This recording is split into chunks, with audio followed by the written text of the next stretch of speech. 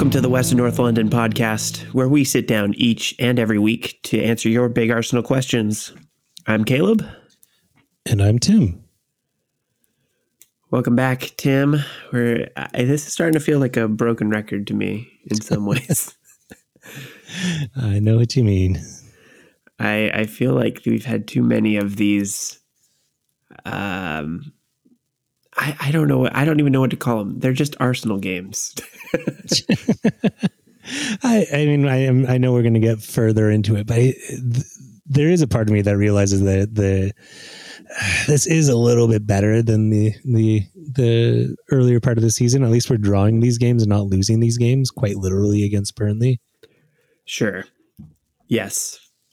So there's that to look happy about. Silver linings and all that. Yeah, exactly. Well, let's kick things off with what you are drinking this week. I'm drinking, it was a beer a friend gifted me. It's from Seattle Brewing. It's a Seattle Brewing Company called Lucky Envelope. They're down in Fremont, or not Fremont, in Ballard, actually. And I don't know if they're open right now, because obviously I haven't been down in Seattle in quite some time. So you'll have to tell me. But the beer is a peanut butter stout that they make. All right. Normally I'm not into gimmicky beers, and I feel like peanut butter stouts are gimmicky-ish, but I actually really enjoyed it. It was that they make it with the usual peanut butter and then chocolate and coffee, and it worked really well. For whatever reason, if it tastes really tasty. I'm enjoying it. Okay. I take your word on that. I don't know. I'm with you on the gimmicky stuff. I feel like there was a phase in my life where I tried a lot of those, and 9 times out of 10, they were just as awful as you imagined. Well, I think with this one, what makes it okay for me is I think a lot of gimmicky beers, they use a lot of artificial, or maybe just like hit you over the head. It just doesnn't taste real. Whereas this is, it definitely has a taste of peanut butter, but it doesn't taste like artificial flavoring and too much,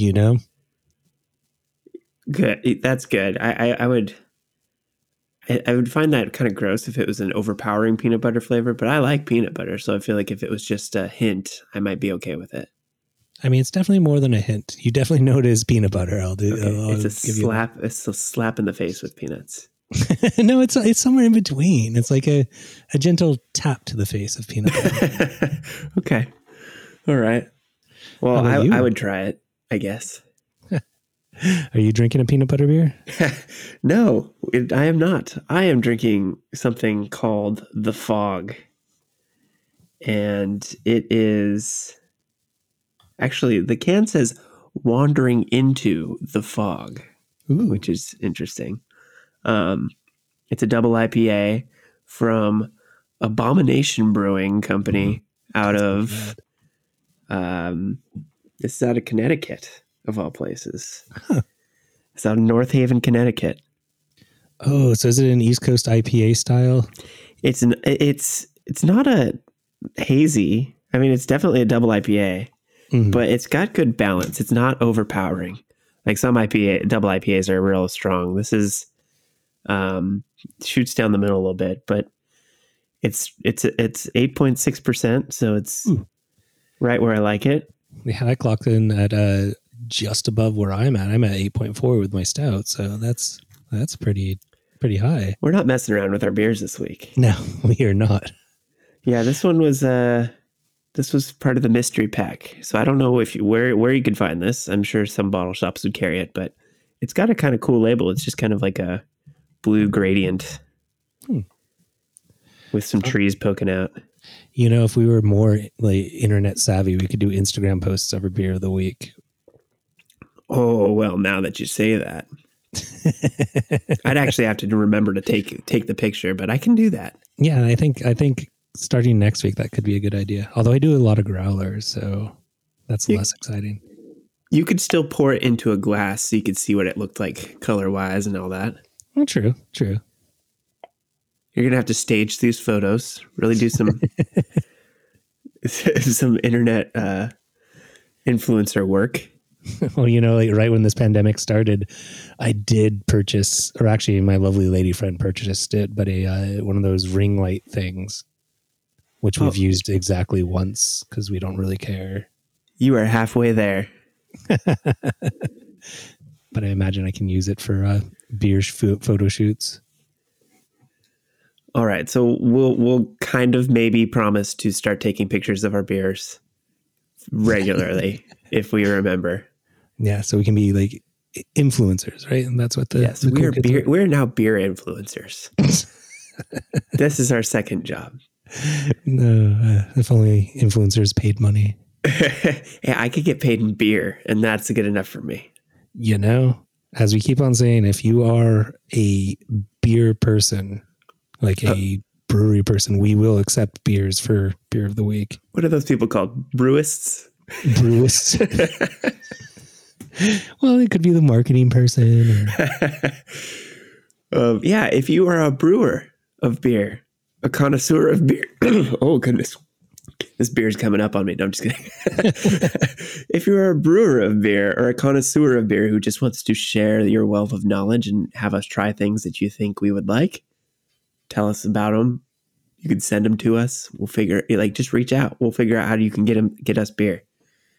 I mean, if you send it in the mail, it might not ever arrive these days, but it's the thought that counts. But if you're in the Western Washington region, between Caleb and I, we could probably figure it out. Yeah, we've got the I-5 corridor covered. I got 405, and anywhere we can meet you somewhere for beer. These are the sacrifices we're willing to make. Yeah, I mean, depending on the amount too. All right, so think about that if you're a listener and a beer connoisseur. I'm going with beer connoisseur over beerist. I like beerist.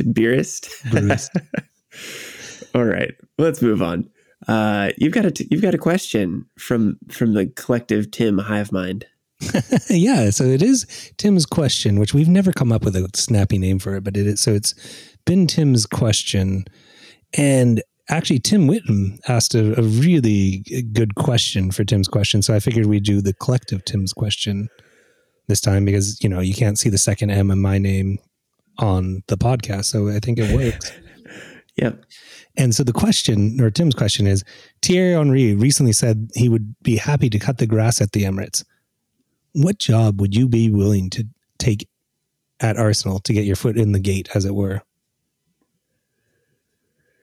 I don't know if I have the chops for it, but I would love to be the stadium announcer. That would be fun. I don't know if that's probably not quite the foot in the door sort of thing. I'd probably have to work my way up to that. But yeah, I feel like that would be the most fun job because you'd get to watch all the games and you just have like a commanding presence over the whole field of the stadium. I don't know. Are you friends with the Sounders stadium announcer on Twitter, or have you met him in person or anything like that? I randomly met him at a Starbucks in Redmond one time. He approached me because I was wearing Sounders gear. Oh, sweet. Yeah, he's a great guy. I've met him a couple of times, and he's a great follow on Twitter, but he'll post his notes for doing the announcing. I believe it's Brit Fox. Unfortunately, I've been in Twitter jail for a little bit, so I can't look this up right now. But it makes you sound so dangerous. You're in Twitter jail. Twitter jail. So yeah, Brit Fox, I believe it is, and you have to make all these notes about the players that are playing and how to pronounce their names correctly, and make sure you're getting the correct player when they score a goal, so you don't say the wrong name. But it also looks like a whole ton of fun, and when we play Mexican league teams, I have a buddy named Hugo that does the announcement for the Spanish language names, and he just has a blast doing it. So yeah, I think that's a good shout. I think that would be the toughest part, would be getting all the names pronounced correctly. Based on this podcast, I would not necessarily be good at that. Got to break them down phonetically. Yeah, right. I need to hear a native speaker say it correctly, and then I can copy that. Because I think a lot of these names just get straight up butchered by people. Yeah, I know I butcher names left and right. But we understand who you're trying to talk about. But once you say it loudly to thousands of fans, you have to own it. You have to pretend that's how it's pronounced. And if the announcers on TV or anything, they butcher names horribly each game. And then eventually they butcher it long enough, then it just becomes their name. Yeah, exactly. All right, what would you do as your stadium job? I think I would love to be a VIP ambassador. So like one of the people that when the people come into the fancy boxes, you'd go like escort them in, talk to them, make sure they're having a good time. Because I bet you'd meet so many cool people that way, and you'd get to watch the games. Yes, that would be fun to meet all the. I don't know if they're celebrities necessarily, but definitely the high end fans. Yeah, and I'd be more interested less in the celebrities, but more in like the old Arsenal players that come through. Like it'd be great to see like Perry Groves or some of these legendary players and just like sit down, or I wouldn't be allowed to sit down probably, but like just hear some of the old stories, and if like Bergkamp ever stopped by, like that's who I'd really want to talk to. Yeah, I think as far as that goes, that's probably the best job to be in contact with those sorts of people. I can't think of a better way to be in their little bubble during a game. Yeah, exactly. Because Arsenal, as this Henry quote says, Arsenal I think has a good relationship with a lot of their former players. There's some that don't have as good a relationship that I know we can all name off the top of our head. But I think if you get accepted in, I think you have a pretty good relationship with the club. Yeah, definitely. They do seem to come back occasionally when people are in the stadiums, that is. Yeah. All right. Well, that's a good question. Thank you, Tim and Tim, for that question this week. So like I said, it's starting to feel a little too familiar to have these types of games, but let's start with Burnley and this. I don't even know what you call it. Like I said, I think it's just the way Arsenal seems to be going through this season and not finding any sort of momentum. I don't know how else to describe it. It's just very frustrating to feel like we get a couple good games and then this game I felt like we should have had well in hand just gets away from us. Well, I don't think it was a bad game. I don't think we played poorly. And that might be the thing that's the most frustrating about it, or maybe it's a sign or it's a good thing. But I don't think we played poorly. And just kind of as an overall view of it, I remember watching the game. I had recorded it because I'm not waking up at 4:00 in the morning. I recorded the game and I had my cup of tea. And as the game started, we got the 5-minute or the goal in the first 5 minutes. I'm like, oh my gosh, we look amazing. Even Odegaard, Willian, like everyone was looking good. We were passing it through Saka. And after that Saka miss in the 20th minute or so, I started getting that fear, of, oh God, this is going to be one of those games, isn't it? Where we dominate for large portions of the game. We have chances that we should have just buried. I know Aubameyang had one. Saka has just had one that he should have buried. I think the party was a shot that was a hard miss. And I'm like, oh my God, this is a game that we're either going to draw or lose. And it's going to be still a good game by Arsenal standards, just a lack of finishing.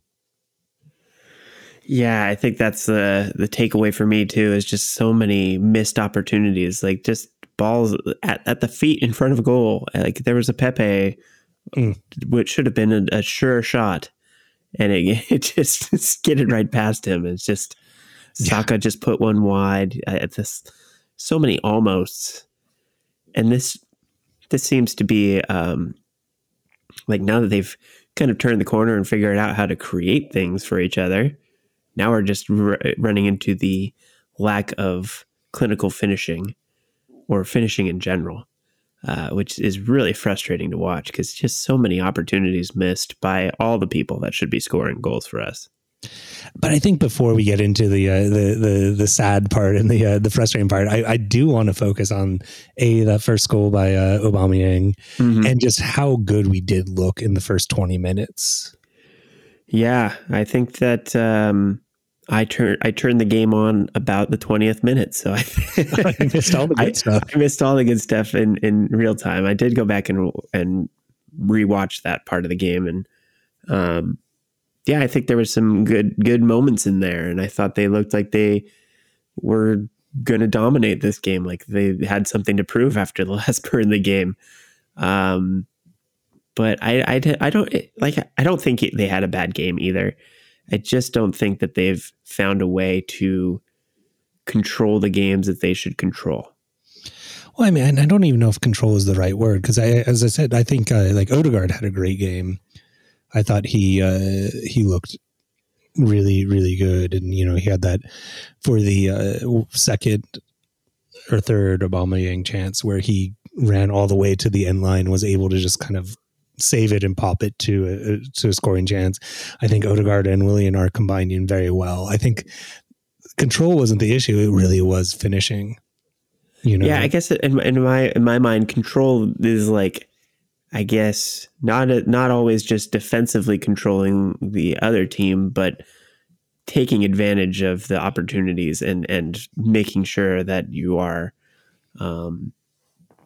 putting games out of reach. I think that's been the problem is for Arsenal for a long time, is that when we aren't outright destroying teams, which is rare, but I mean, like the idea that we can hold a team to 1 or 2 goals or less, like getting a clean sheet would be ideal, but also really just taking advantage of all the opportunities and getting early goals so that they are able to just see the game out, not really leaving that door open. I think that's been another problem, is keeping these games close for far too long and letting teams get back into it.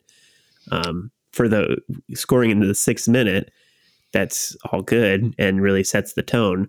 But if you don't get that follow-up goal, then Burnley feels like they can come back. And it only took one opportunity, and they were right back in it. And then they're able to just lock it down, or, kind of be in the game when they shouldn't be. And that's the frustrating thing, is letting these teams stick around when they really should be shutting it down from the beginning. And I think that's really what I think of when I think of control, is kind of controlling the narrative of the game. Yeah, and it really does. And one of the players that, and it's not this thing where I feel like we should be like condemning these players and or anything, but like Saka's miss was pretty egregious, and I think, and Pepe missing that sitter as well. We have to finish those chances. That would be 3-1. I'm never upset about letting just one goal in, or I shouldn't say that, but we should be able to overcome a 1-goal deficit always against any team in the world, straight up. If we lose 1-0 or we tie 1-1, I get upset at the fact that we didn't convert chances, Yeah, I think that's been the challenge, is that it's not like we're getting blown out. It's not that we have bad losses. It's these real close games where we lose by a goal, an inopportune goal, or let a team in and end up dropping points that way. If you total up all the points that we didn't get at the end of the season, it's going to be just devastating when we just finish out of the top 5, because we're going to look back and rue all the points that we left on the table. It's just really going to be frustrating, and I see it coming from a mile away. I mean, I just to be honest, when we're talking about league placement, I can't see us getting that close enough that I'm going to be counting down the points that we missed. Oh, but I mean, like it's so many at this point. If you total them up, I think we could be at least three places ahead in the table right now from just bad giveaways. Goals that we're just handing other teams. If you totaled all those up and how close it's been in some of these games, that could turn the tide for the whole season. It was, even when we were losing, and having that bad run of form, it was never like we were getting blown out. It was always these really close games and these close margins. And it's been like that all season. And that's why it's really frustrating, because you can see the opportunities and see the misses and realize that if you get even one of those to go in, this game is 3 points over one.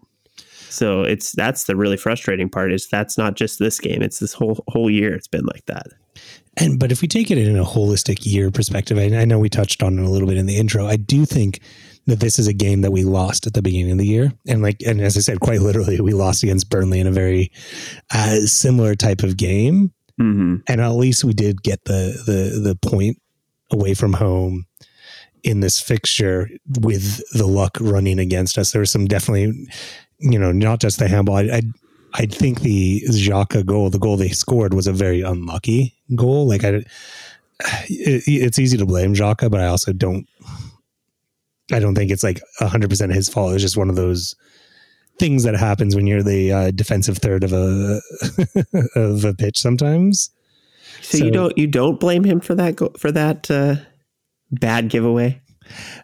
Sorry, I do blame. Obviously, there's blame, but I don't hold it against him. I don't know how do you see the shade of meaning? I'm not mad at him, I guess would be the... Yes. Yeah. I mean, I guess I would be comparing this to the last Burnley game and the frustration I felt from him getting thrown out of the game. I think that's way different than I feel coming out of this game. I'm not we got to bench Xhaka or anything like that. Well, and going back to that last Burnley game, the rage that you would feel against Aubameyang for scoring the goal, for the winning goal for Burnley. Right. So I think it's that you can be sad and disappointed. I don't know. It's just, as I say, if it's one goal and we should have been able to overcome one goal against Burnley. And that's where I'm just not, there's a lot of reasons we lost the game. And I think we're going to get into a couple of them, with the refereeing decisions and certain things. And it's just one factor upon a couple that we are not lost the game. It felt like a loss when we didn't win the game. And so I'm not extremely upset at Xhaka would be the response, I guess I would say. Yeah, I guess I'm with you in a sense, because I don't feel like we dropped points because of Xhaka. We really dropped points because we didn't finish like we should have. Exactly. That was much more succinct than the way I put it. It's hard to wrap your head around these games, because they are. You could put a fine-tooth comb through these things and find so many different reasons why it could have gone differently, or how it could have gone differently. I think a lot of fans, and rightly so, I think are critical of the role that referees have played in our season. And this game was no different in the sense that we had, I would say, a clear handball in the box on Burnley, and it was reviewed by VAR and deemed not to be a penalty. Well, let's go into it. So Joe Robinson asked this question, which I when he put it on Facebook, and I definitely hearted it on Facebook, which is, what is a handball?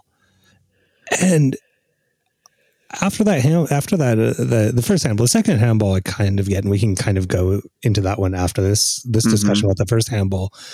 I don't know. And because that, to me, and again, I've never gone through referee courses. I played the game for, decades. I've watched the game for decades.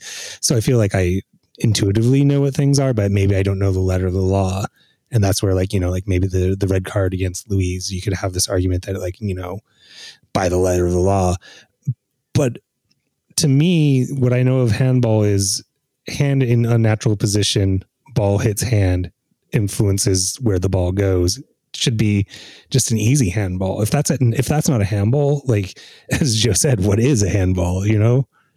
Yeah, I think the problem stems from trying to leave too much room for interpretation. Like I get it that you want to try to have some fluidity there so that it can be situational and you can say, oh, well, there was no intent. Intent shouldn't be part of it. Well, or you might want to say like, oh, well, he didn't have time. The proximity in this case was the issue. But how many situations where there's no intent behind it, and there is, proximity isn't even considered. It's just like, a guy has his hand out, the ball hits it, and you call it a handball 9 times out of 10, but sometime you decide that, oh, well, he didn't have time to move his hand. Then the problem is never about guys that should have moved their hand and didn't.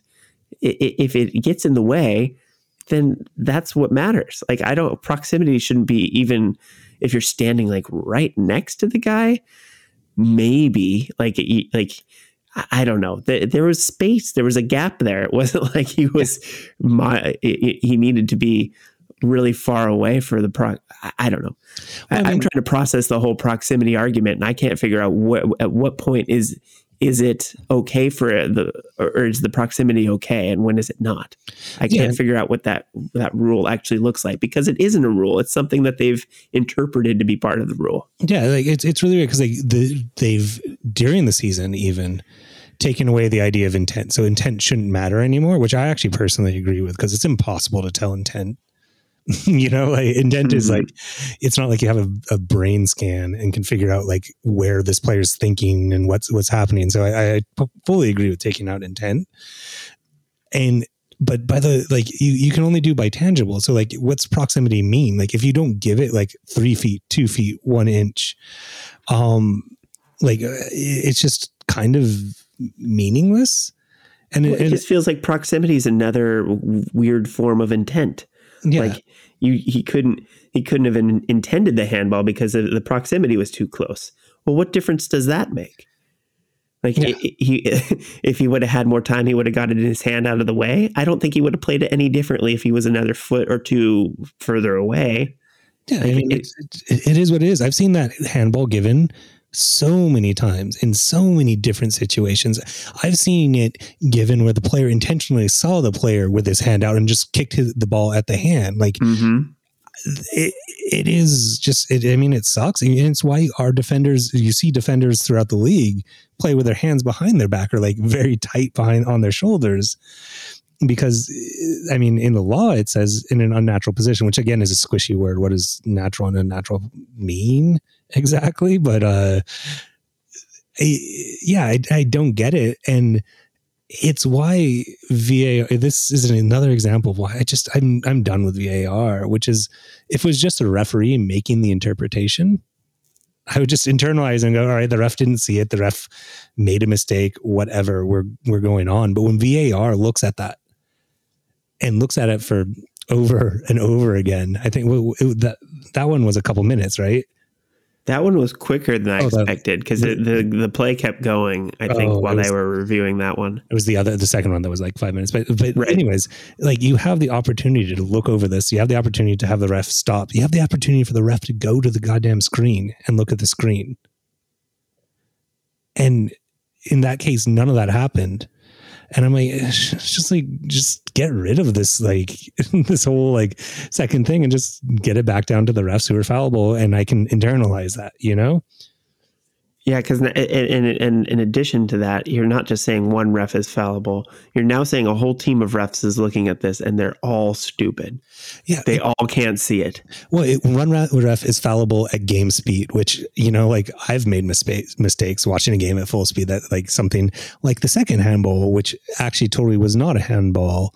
Mm-hmm. But at game speed, 100% looked like a handball. You can understand these types of mistakes.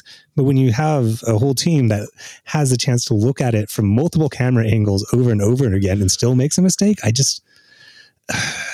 don't know. I don't know if it improves the game. I think the thing that sets the Premier League apart, and I can't remember if I've said this on here, if I was just ranting about it somewhere else, but this idea that it's there to reinforce or support the referee's decision, or like it's there to show if there was a clear and obvious error. But that in itself is not looking to find the correct call, right? You're looking to see if the referee could have made a reasonable mistake. But like the referees, by definition, by having VAR as part of the game, we are admitting that the referees are less than perfect. So why are we creating a system that props up this idea that they are perfect, therefore we should not second guess their calls? Like that seems to be what it comes down to, is that we should be upholding whatever they think in real time above what we can obviously see when things are slowed down. And I think it's crazy to me too, because I always say I watch quite a bit of Bundesliga. It's my second favorite league, or third. Anyways, it's one of my favorite leagues, and I watch quite a bit of the Bundesliga, and they don't have the same problem with VAR that the EPL is doing. And I don't think it's a scrutiny thing. I think it is that when the VAR is called in the Bundesliga, it definitely comes from a top down, where they, in their magical booth in Berlin or wherever they have it, say like, oh no, this was a mistake, and call it back. As opposed to where, as you were saying, it's just like they try and find any way to reinforce whatever the referee said on the field. And it's only if whatever the referee said on the field was like beyond egregious. And then sometimes, like in this case, it was beyond egregious and they still defended it. And I think there's also a flow of play problem where they're not stopping the game to take a look at this. They're trying to do it as the game is going. And unless there's a natural break in the game, they're not giving it the full view. Like at no point, unless it's really, really bad, are they telling the referee to stop the game, to come over to the sideline to look at what's going on. So in that first instance, they're never going to, like, the game just keeps going and they never go back to it. And they review it and they give it a couple minutes and then they move on. But the second one, because there was a natural break in the game, they were much, I mean, it may depend on the situation, but I think they were much more, or they were just given much more time to really analyze what was going on. Yeah. And I mean, in that second one, and I get it, it's not a handball. I do understand, as the rules are done, as they changed it mid-season, I believe, which is that it's on the sleeve of the jersey is where your hands are, which again is like such a squishy rule. So does that mean if I'm wearing long sleeves, like, does it only my hands count? If I wear long sleeves and a glove, like, does that mean there's no such thing as handball? Like they don't say, like, 3 inches from the shoulder. They say, where the sleeve ends. And, as we've seen with offsides, they could probably use some magic thing to measure the length where the ball actually hits within an inch or so. If they're denying offsides by a toenail, like, they can probably figure out exactly where the ball is to where the shoulder is, as opposed to saying the sleeve. But I don't know if I want that necessarily. Yeah, I don't even know if I want that, like them drawing these very specific lines when they're assessing the offside calls. But I don't know what I want instead. I just don't want this. I don't want VAR. I think, as I say, when I watch the Europa League where they don't have the VAR, a bad call sucks. And I am sure if it was a more high stakes than the bad calls we've gotten in the Europa League, I'd probably be more pissed off. But like, as I say, I can just internalize it because it's like, it's a human making a human error. Yeah. Well, there is something that came to mind with all of these calls and going back to getting a red card at the last game and that sort of thing.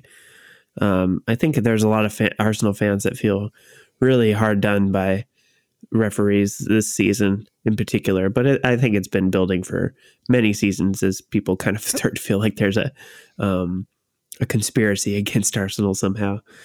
But I think the thing that I came away from this with was we're relying far too much on luck or calls going our way.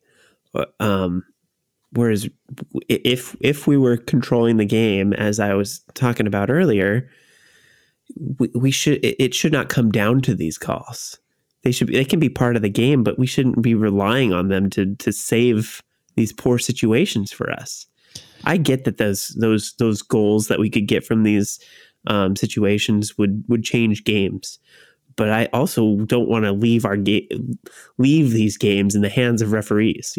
That's if we were truly playing the way we should be, this would be not even a conversation. Like, we would just move on. But because we're relying on these things to turn the tide in these games, it just feels that much more devastating. Exactly. You hit the nail right on the head, which is that whether or not there's a referee bias can influence some things, but at the end of the day, you should take it out of the referee's hands. And I 100% believe that. And, it isn't the referee's fault that Saka missed that shot. It's not the referee's fault that Aubameyang missed a shot. It's not the referee's fault that Xhaka kicked the ball into a Burnley player's midriff and it went into the goal. Like, those are not things that the referee are creating. So I put it on Facebook that it's not the only reason that Arsenal didn't win the game. It was just one of the reasons that Arsenal didn't win the game was that handball call. Yeah, so as frustrating as it is to continue to have these close calls not go for us, it just really it shows that we're close, but not there yet. I think that this is a team in transition. We weren't like a bottom of the table team by any means this season, but we've been middling at best. And to really stake a claim on the top portion of this table, we have to get past this phase where with these really close margins and needing to rely on a few calls going our way to save the season or a few games here and there.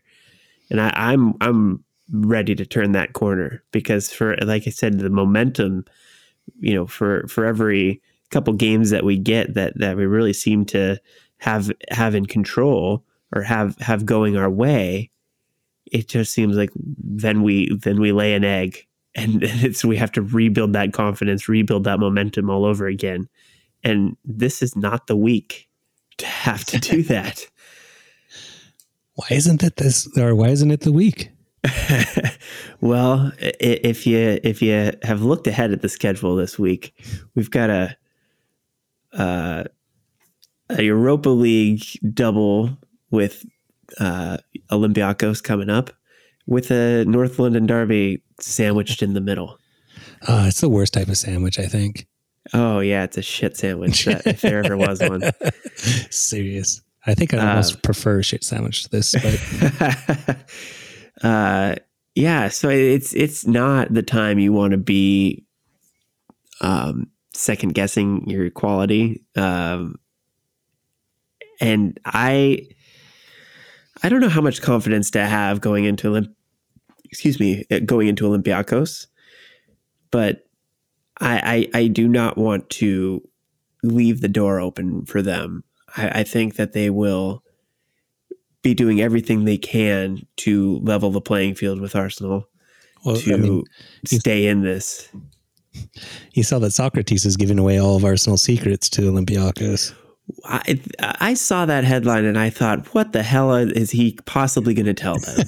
Because really, you look at this team and they're predictably unpredictable. Like all you can really guess is that they will certainly shoot themselves in the foot if you give them time to do it. Yeah, I mean, I don't think there's a lot of secrets to give away. I thought it was a hilarious headline. It was totally a clickbaity headline in my opinion, because I mean, it's every player does that when they go to another team. They're gonna, if they have a chance to give the team they're playing for an edge, they're probably gonna do that. So it's not like I'm like extremely angry at Socrates or anything like that. And that being said, it's like, we all see what Arsenal is, you can attack down the left it's going to be, a certain type of game, and we all know what it's going to be like. So I'm not too worried about that, but I do think it's going to be a tougher game. I think the travel is going to be an issue. I think we are all going to definitely have our eye on the North London Derby. So like it's a game. I mean, actually, I'm going to put it this way. This is a fun little question. Like, which game's more important, the Olympiacos game or the Derby? Olympiacos. Mainly because I don't think. I mean, I want to win against Tottenham every time, but losing to them will not make or break this season. Losing to Olympiacos, I think in both, the first game, whatever, but I'm putting emphasis on both games really, but getting knocked out of Europa League would be devastating, whereas losing to Tottenham, equally devastating in some ways, but does not destroy our season.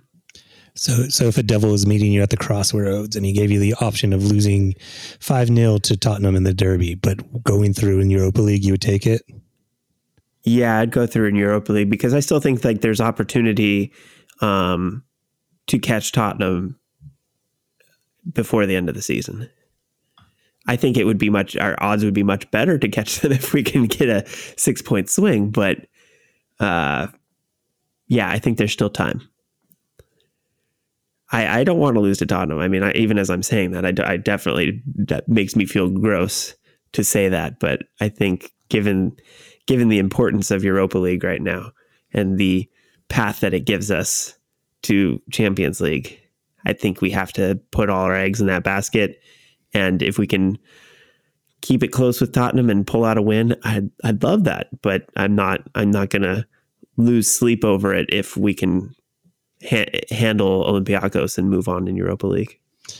Yeah, and getting to that Olympiacos game, I don't think it's going to be as easy of a game. I always say these, like I maybe sound like a broken record, but their tie with PSV was a very close tie, and I rate PSV. I've seen a couple games on ESPN Plus, watching them, and they have a pretty handy team. So it's going to be a difficult game. They don't have a lot of really recognizable names that we're used to. I mean, you have Thiago Silva, who's like 60 billion years old at this point.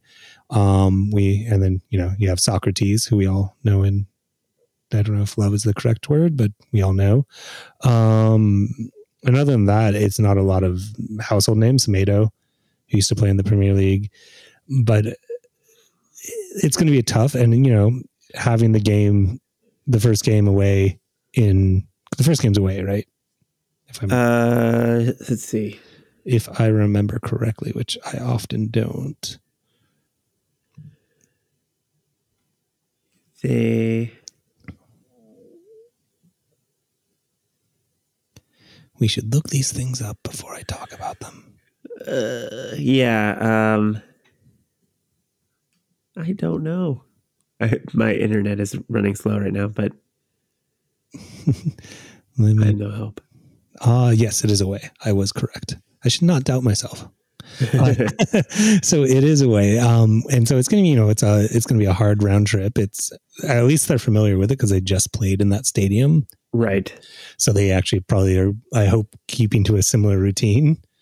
So that part should be at least take away a little bit of the advantage that Olympiacos has. But, we didn't have a great time against them last time. And I think that does linger in some players' minds. They've met, they've played each other 10 times and never tied. And they've split those 10 competitions. So it's not going to be an easy runaway win, but I think Arsenal can win this game. This series of games. I don't think it's going to be easy, but I think it's very, very winnable compared to what the teams we could be playing. And if we can't get this, I mean, we're doomed after this. So I think we have to continue to build and build confidence and really show that we can handle this team.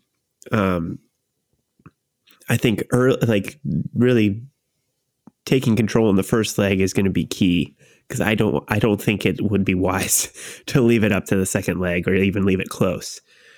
But I think Olympiacos is vulnerable, and like you said, they aren't a stacked team by any means. But I think Arsenal have to kind of win the mental game, and getting knocked out by them last year is definitely going to be in the back of their minds. So you either take that as a challenge that you have to overcome, or you let that get to you and collapse. And we've seen the collapsing Arsenal before. So I think really this first game is going to set the tone. And I hope they come out firing on all cylinders. I think Saka's had a great run in Europa League. I think he's got like 8 assists in Europa League play. So he's pretty much on fire. And I loved what Odegaard brought or has been bringing. So I hope he gets a run out on Thursday.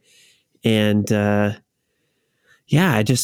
want to see the best that Arsenal has to offer. And I hope we see that Thursday and then again on Sunday. I think, I don't think we need to worry about fatigue. I think there will be rotation, but right now, between these 3 games, you need to kind of figure out how to get your best guys on the field as much as possible. And, maybe pull players early to get some rest into their legs. But I think the goal should be get a good lead in the first part of the Olympiacos game, sub some guys out, save them for the Derby game, and hope that you can keep it close and squeak out a win against Tottenham before finishing things off the following week. I that's my hope. That's like probably best case scenario, but it's the Olympiacos games are definitely going to be high priority for Arteta, and so I'm curious to see what the lineup looks like, and for both that and the Premier League game.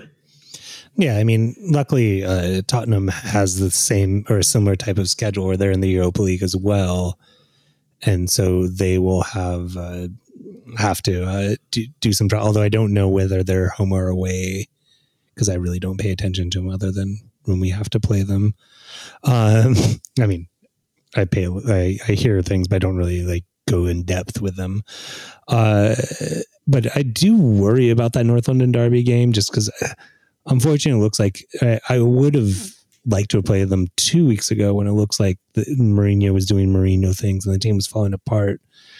But it looks like they've kind of cobbled together some form, and Bale looks like he's coming back in form. And if they can get an informed Bale, I worry about a Bale, that type of, their front 3 with a Son, Kane, and Bale running at our defense. That's definitely a scary thought to me.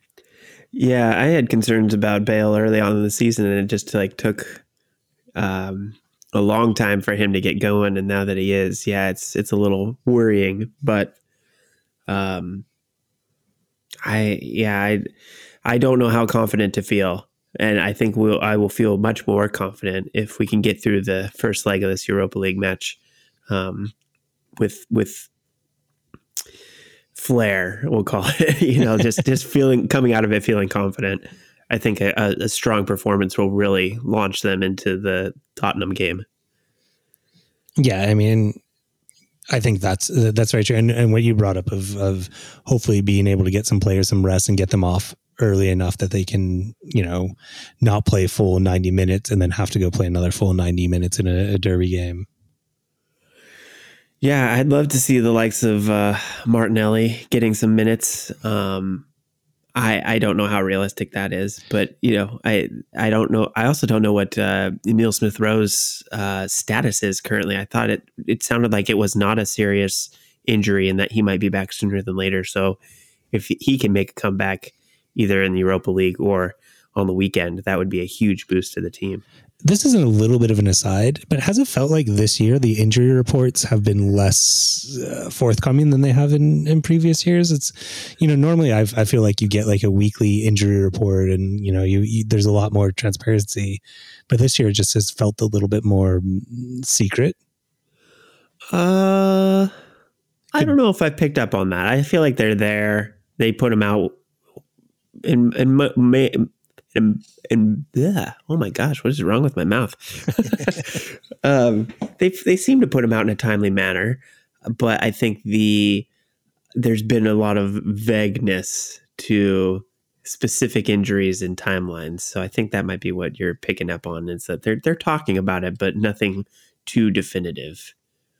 Which is definitely a prerogative and probably a good thing. My knowledge of whether a player's injured or not is not going to affect the world. Right. I think the more specific they are, the more likely people are going to be up in arms when they don't make their goal or deadline. Yeah. So I'd rather the players come back on their own timeline than when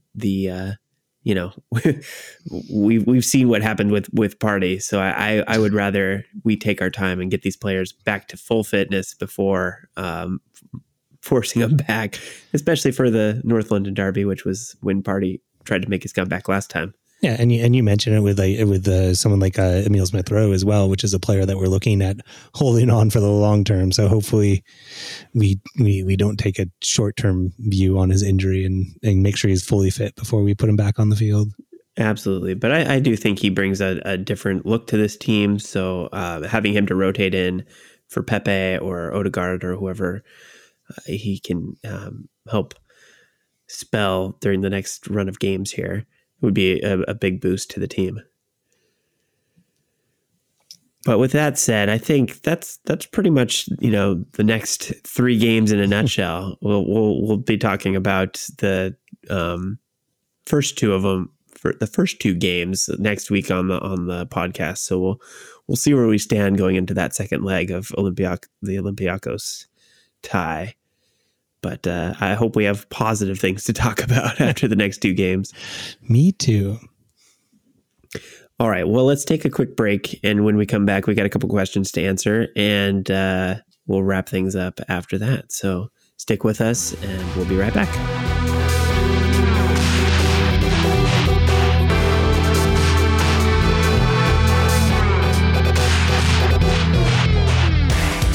All right. Welcome back from the break.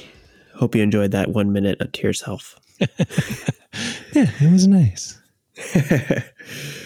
Let's get to a couple questions that we have from you guys this week. Another one from Tim Whitholm. Can you address the rumors about Mikel Arteta and Barcelona? Obviously, I and many other Arsenal fans have stuck with Mikel and don't want to lose the guy when he loves our club so much. So, Tim, does Barcelona scare you as far as luring our golden boy away? Scare isn't the right word. Annoy is probably the correct word. I feel like as an Arsenal fan, you spend half your life realizing that all the things that you love are eventually going to go to Barcelona. It's like, like I just remember the Henry and Fabregas and, we're always losing players to Barcelona. So why not a manager? As far as this specific rumor, it definitely has wheels. Barcelona is not having a great time right now. And their manager is Koeman, if I remember correctly. Mm-hmm. And he's not having a great time. And he was kind of an emergency replacement because the guy they fired, what's his name? I'm forgetting his name. I'm really bad with some names. And they fired him. The first person they asked didn't want to do it. So they kind of just got Koeman. And it's not working out well.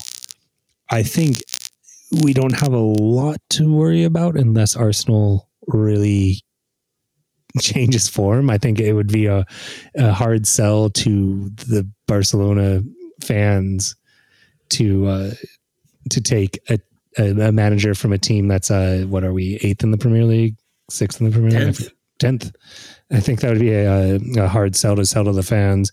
You have to remember right now there's going to be a lot of rumors spreading because their election is going on right now. Not to get too far into it, but the fans of Barcelona elect their president of the club, and there's a big election going on. I think it just happened, and I actually did look at the results. And so you have a lot of the candidates promising different things, different players, different managers, different changes. So we'll see.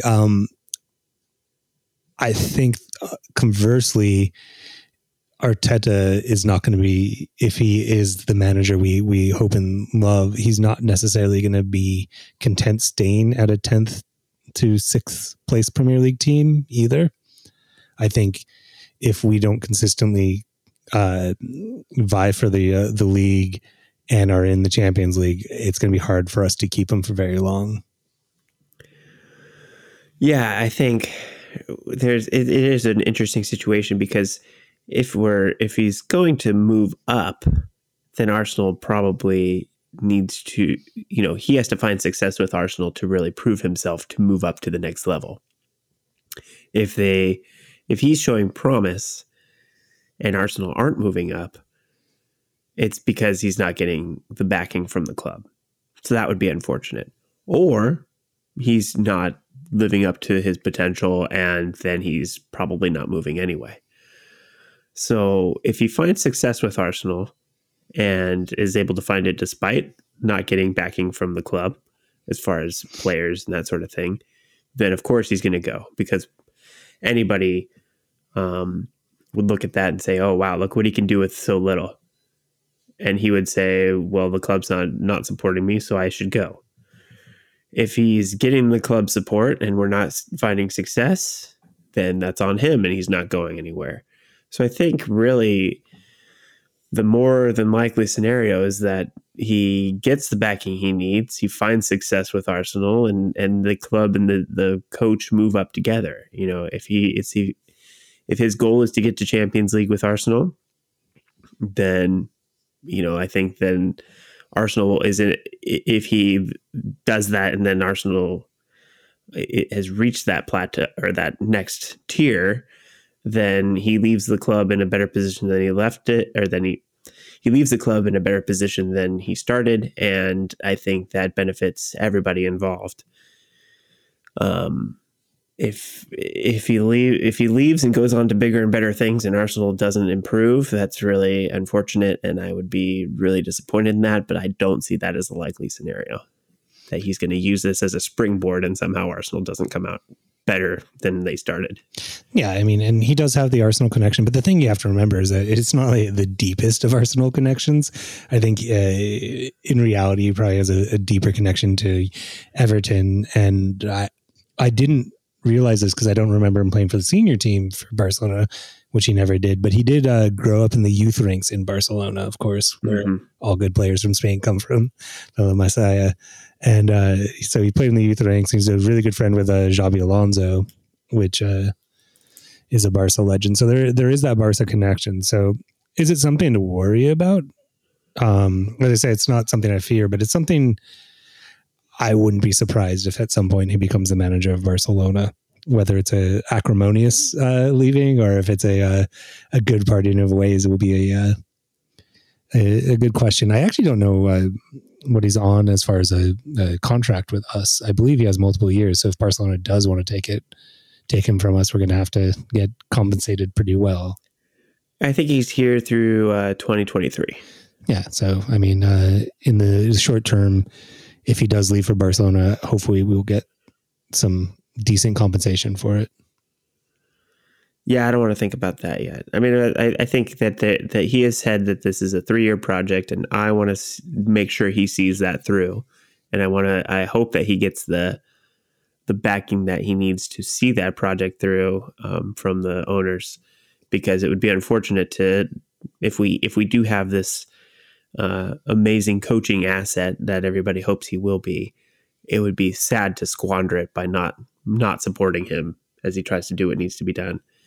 I get that the club's financials are not in a great position right now. They're definitely in the red for another season here. but we have owners who can step in and change that position quite a bit with an injection of funds. They did so with Partey. I would hope that if push comes to shove in the next couple transfer windows, that they do what the right thing is to make sure that this project is successful. I think if you're going to get back to Champions League, you're going to have to invest. There's no way that this club is sustainable unless you can get back to that level. It relies far too much on having a good chunk of the financing coming from the fans. And they're just not going to support the club that does not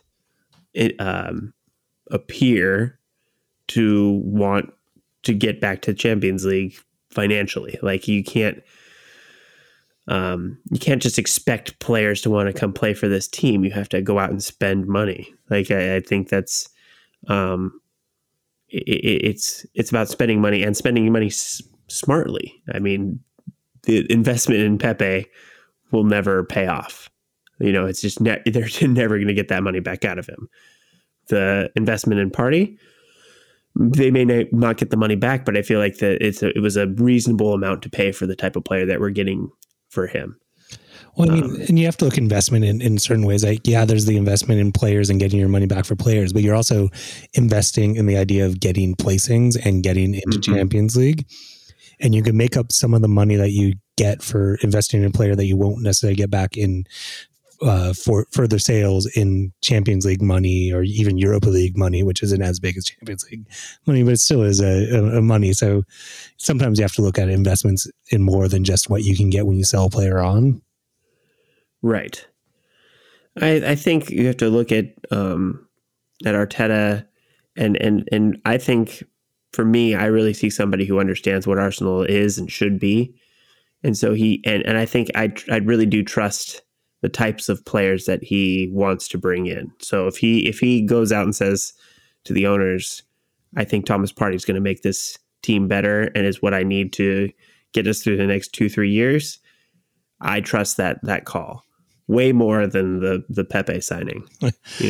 I mean, it really if Partey's the person we base it on, I think we can trust that sort of a signing. Right. So, we will see what happens in the off season, but I think if your goal is to keep Arteta's attention and keep him from getting his head turned by a bigger club, you have to be willing to put the money into the team that he requires. And I think he's done enough to turn this team around, whether the results are there yet or not. I think the product on the field is clearly better than it was, and we're moving in the right direction. I would much rather be supporting this team than the team we were even a year and a half ago. Yeah, I mean, I think it's hard when we come off a game like the Burnley game, or when we come off a loss or things like that. But if we take a deep breath and just look over the trajectory over this season, we are moving in a positive direction.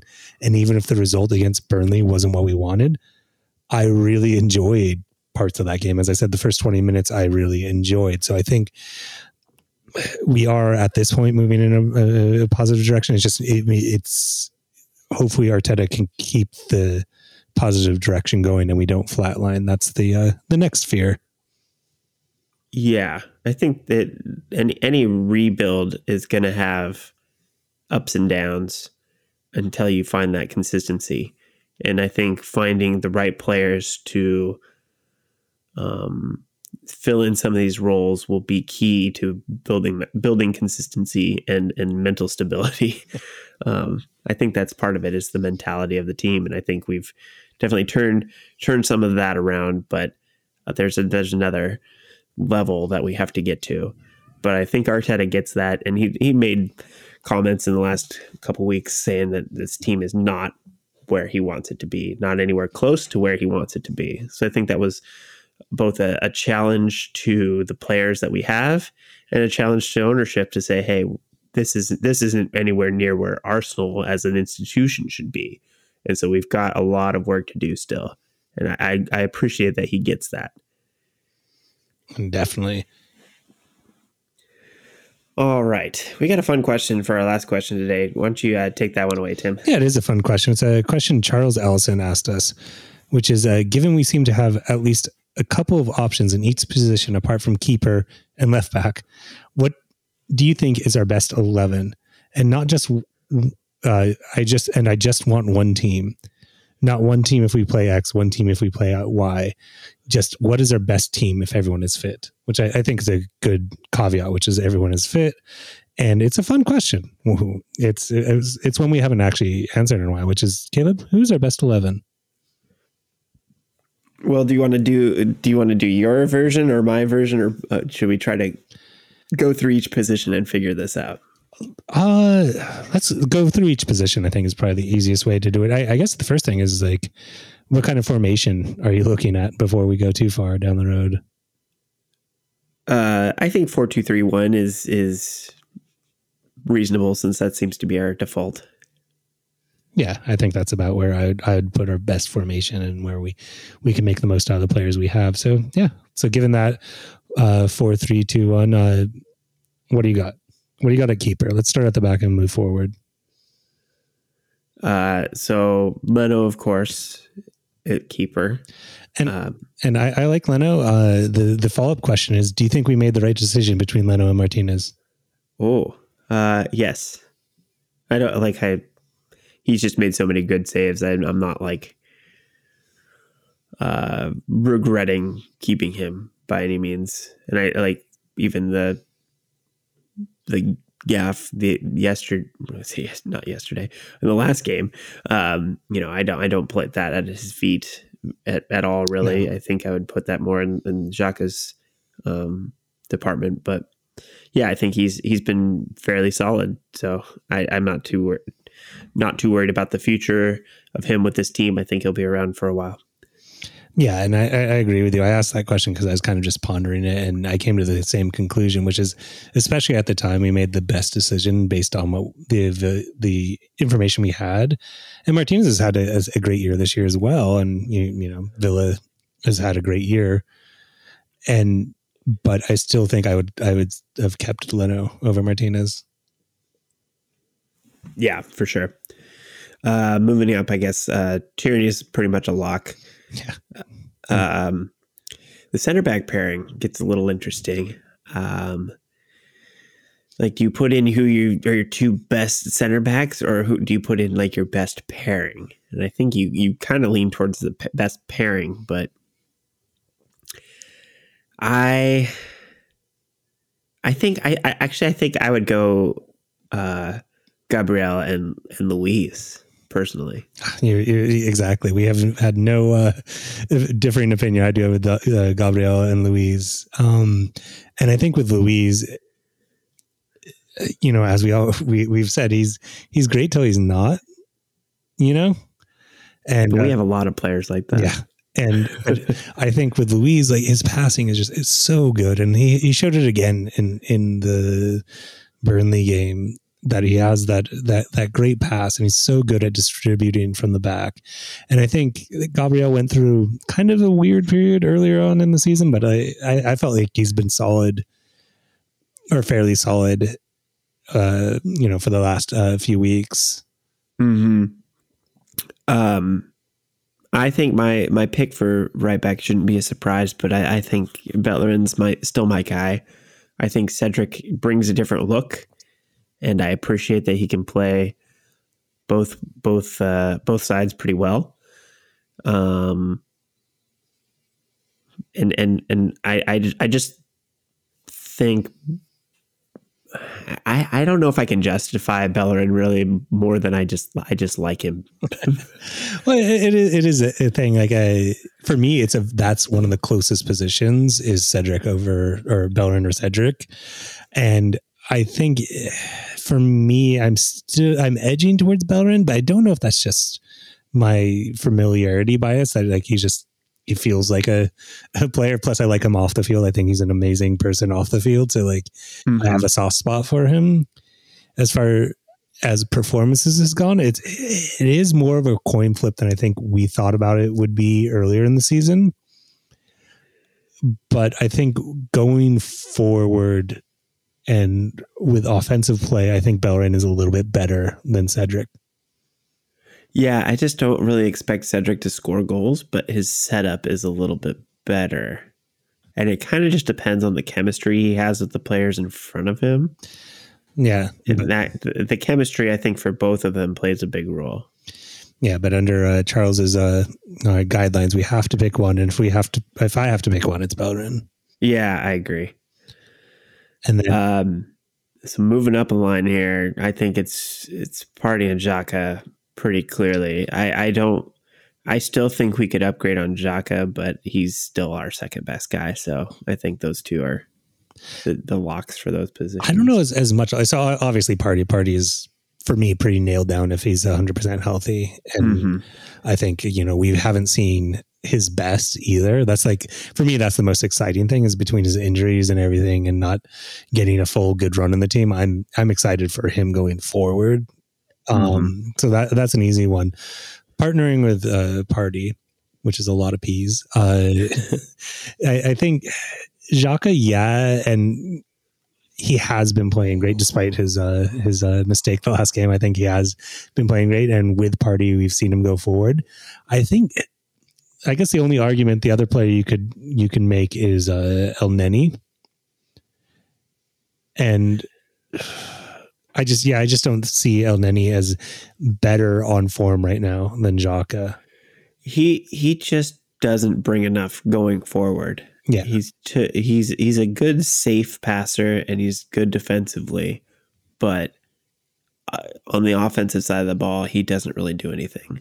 Yeah, I mean, but for me, like he's not a huge step down from Xhaka, as huge as I think you said it right, which is that position I think is a position in next offseason we need to address because that's a big upgrade position. But as far as depth, I think the depth in that position is actually fairly good. That the drop off between El Neni and Xhaka isn't huge. It's not like a giant gulf.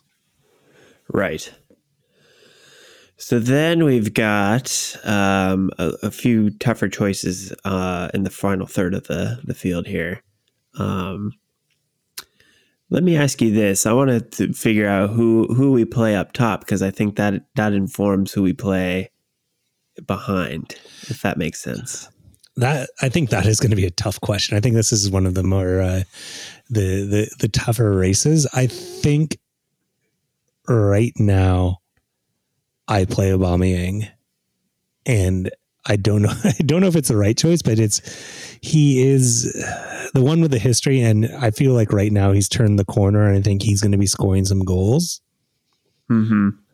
And for me, it's between Aubameyang and Lacazette is the two players I'm considering up top there, and I don't hate what Lacazette brings, and I think you bring it up that it kind of depends who the midfield is because I think Lacazette has some great partnerships. I think Lacazette with Smith Rowe is a great partnership. If I gun to my head or Charles's question to my head, I'm going to say Aubameyang. Aubameyang up top. Yeah. You? Okay.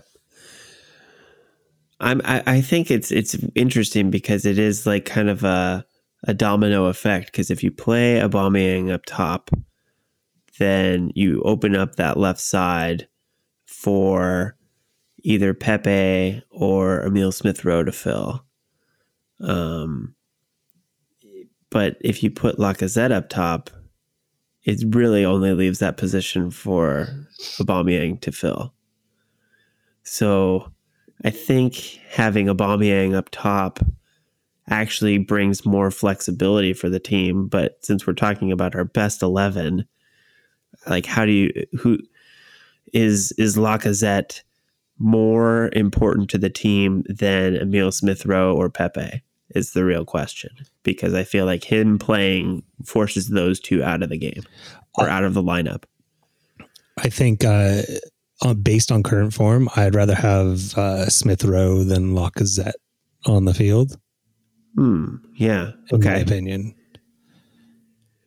Well, then, I mean, that forces Pepe out of the lineup in my mind. Yeah, I mean, and on form, Pepe is not a starter for me in my heart. I don't think he's as bad as we've seen him, and I think he's kind of growing into a position. But at this point, I don't see him as a starter, as part of the ideal starting 11. I think I'm just gonna say the way that the best that I've seen us look lately, and some of the best moments.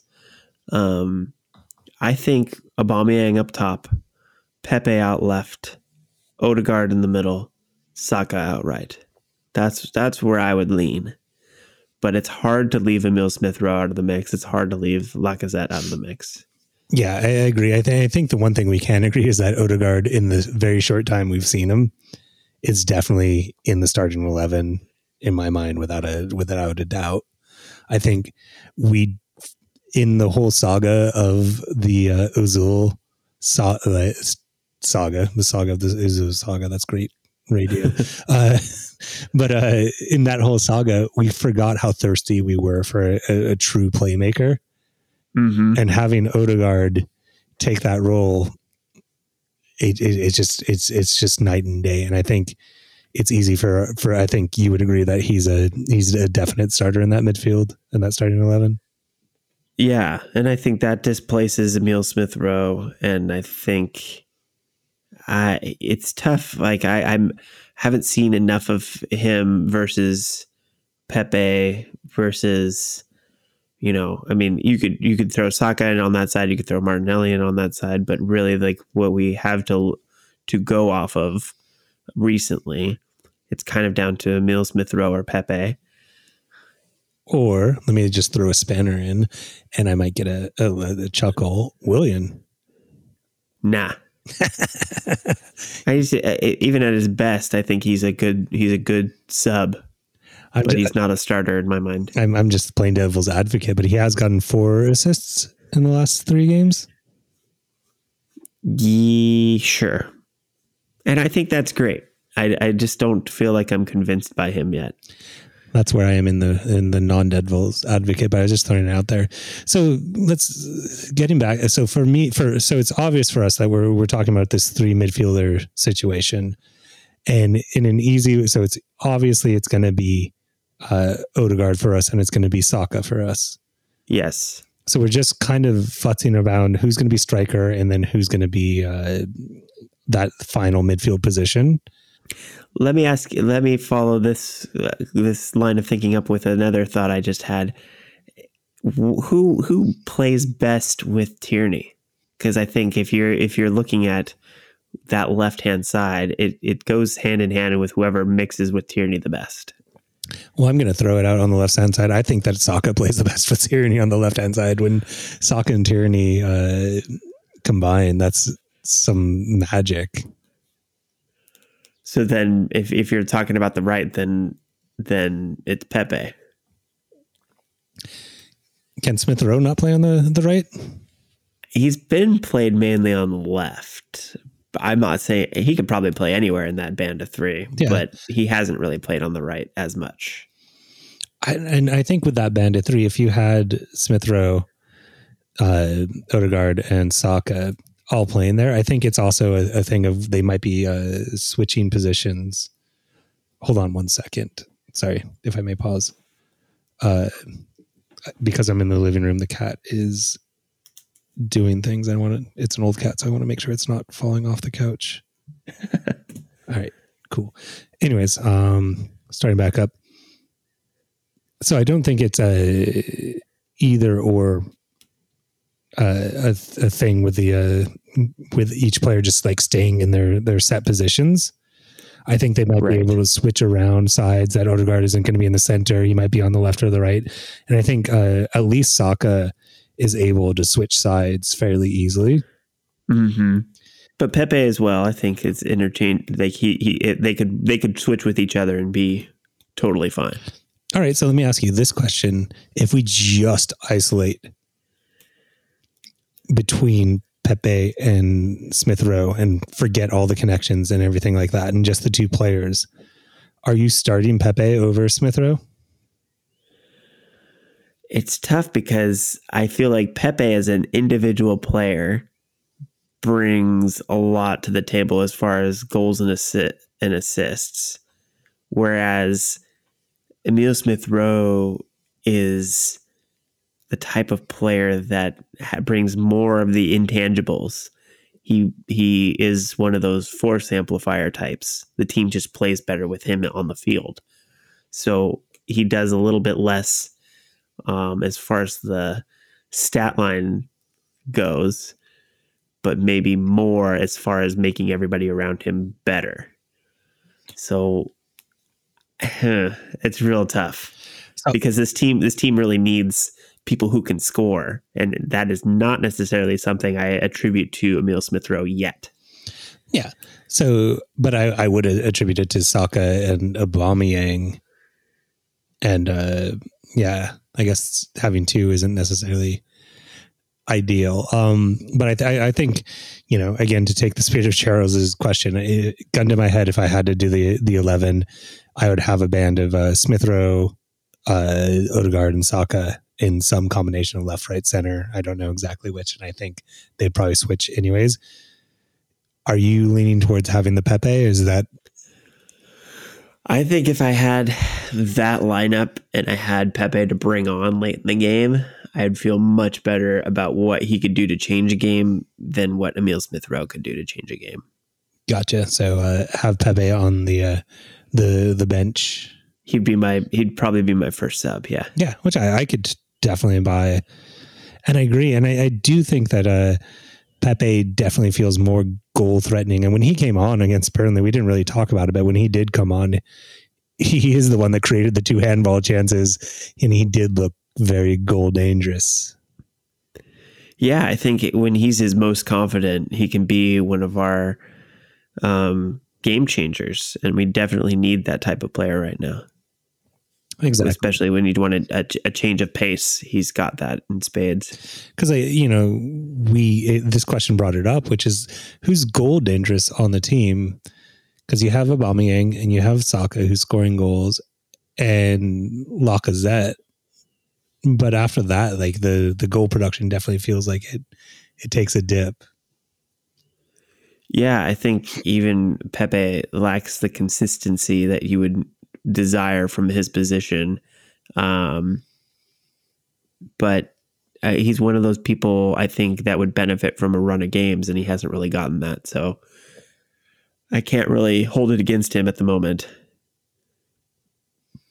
But, this team has some holes. It has some things that could be improved upon. So even our best 11 definitely we could upgrade some spots, that's for sure. Yeah, there's definitely upgrades. So to expand Charles's question though, like you mentioned one, but who would you have on the bench excluding keepers? Because it feels pretty easy to figure out the keeper. So well, I think you definitely have Lacazette and Pepe as two of your subs. Martinelli keeps making the bench but not getting on the field, but I definitely want to see him as like a game changer type as well. I just like for the bench, it's hard to justify having both Pepe and Martinelli on the bench, if that makes sense. Because if you're looking at it from a pure just like substitute, I don't think you sub both of them on the same game. No, not necessarily, but I think you have them both as options depending on how the game's going. Because I think there's definitely more of a defensive-minded player in Martinelli that Pepe doesn't necessarily have in a consistent basis. Fair enough. And with the expanded bench, I guess it makes a little bit more sense when you're playing with 8 players as opposed to 5. We're pretty lean right now, too, so I feel like Martinelli would just make the bench kind of because there isn't a lot of other options. But yeah, I think that's pretty much where we land on the lineup right now, and with everybody loaned out and that sort of thing. There isn't a ton of wiggle room, especially with some of these guys just kind of as the established starters. It's good we have rotation at our center backs. It's good that we have options with Ceballos and Elneny to bring in some different looks in the midfield pairing. I think it really the thing that will decide the front four is form and chemistry. And I think there's, established players like Lacazette, or excuse me, thinking about Lacazette, who's not established, but Saka and Aubameyang, I feel like those guys are probably going to play 9 times out of 10. And then kind of figuring out who matches up well in the other positions. Yeah, and you talk about chemistry, and I think Aubameyang and Saka have actually created a nice little chemistry together. I think they play really well together. Right. And it doesn't really seem to matter where they're playing, whether it's left, Aubameyang out on the left or Saka moving around. They seem to find each other really well. But, well, you see Arteta tinkering a little bit, but, you randomly see Callum Chambers coming in at right back and that sort of thing. But, I think when you whittle it down, there is a clear starting 11, and then there's, just all the rotation that has to happen with the Europa League and just injuries and that sort of thing. So I don't know how often we're going to see the best 11 play. And I think the way Arteta lines people up, he's got at least a couple moves per game that are kind of out of left field to try to counteract something the other team is doing, which is nice, but sometimes it doesn't make a ton of sense. That's what he's doing to counteract Socrates telling Olympiacos all the secrets. Yes, it was all the long con. He's been playing this one set of players, and then he's going to switch it all up just to throw off Olympiacos on Thursday. All right. Well, I think that's going to pretty much do it for us this week. Thank you all for listening to the very end. If you haven't done so already, please go and subscribe to our podcast wherever you pick up your podcast every week. And if you've already done that, go ahead and leave us a review. That would be a big help to us. If you've done all that, why don't you go ahead and follow us on Twitter? We are at W of N London. You can get updates when we release new episodes or, our usual game tweets. And if you just want to send us a question, you can do so on Twitter, or we are available at westofnorthlondon@gmail.com if you want to send us your questions there as well. If you like what you heard for our theme song, that's Bobcat, and they are bobc.at if you want to go check out their website and pick up their album. No Course to Follow. All that will be found there. I think that's pretty much it for us this week. So as always, see you at the next gun show.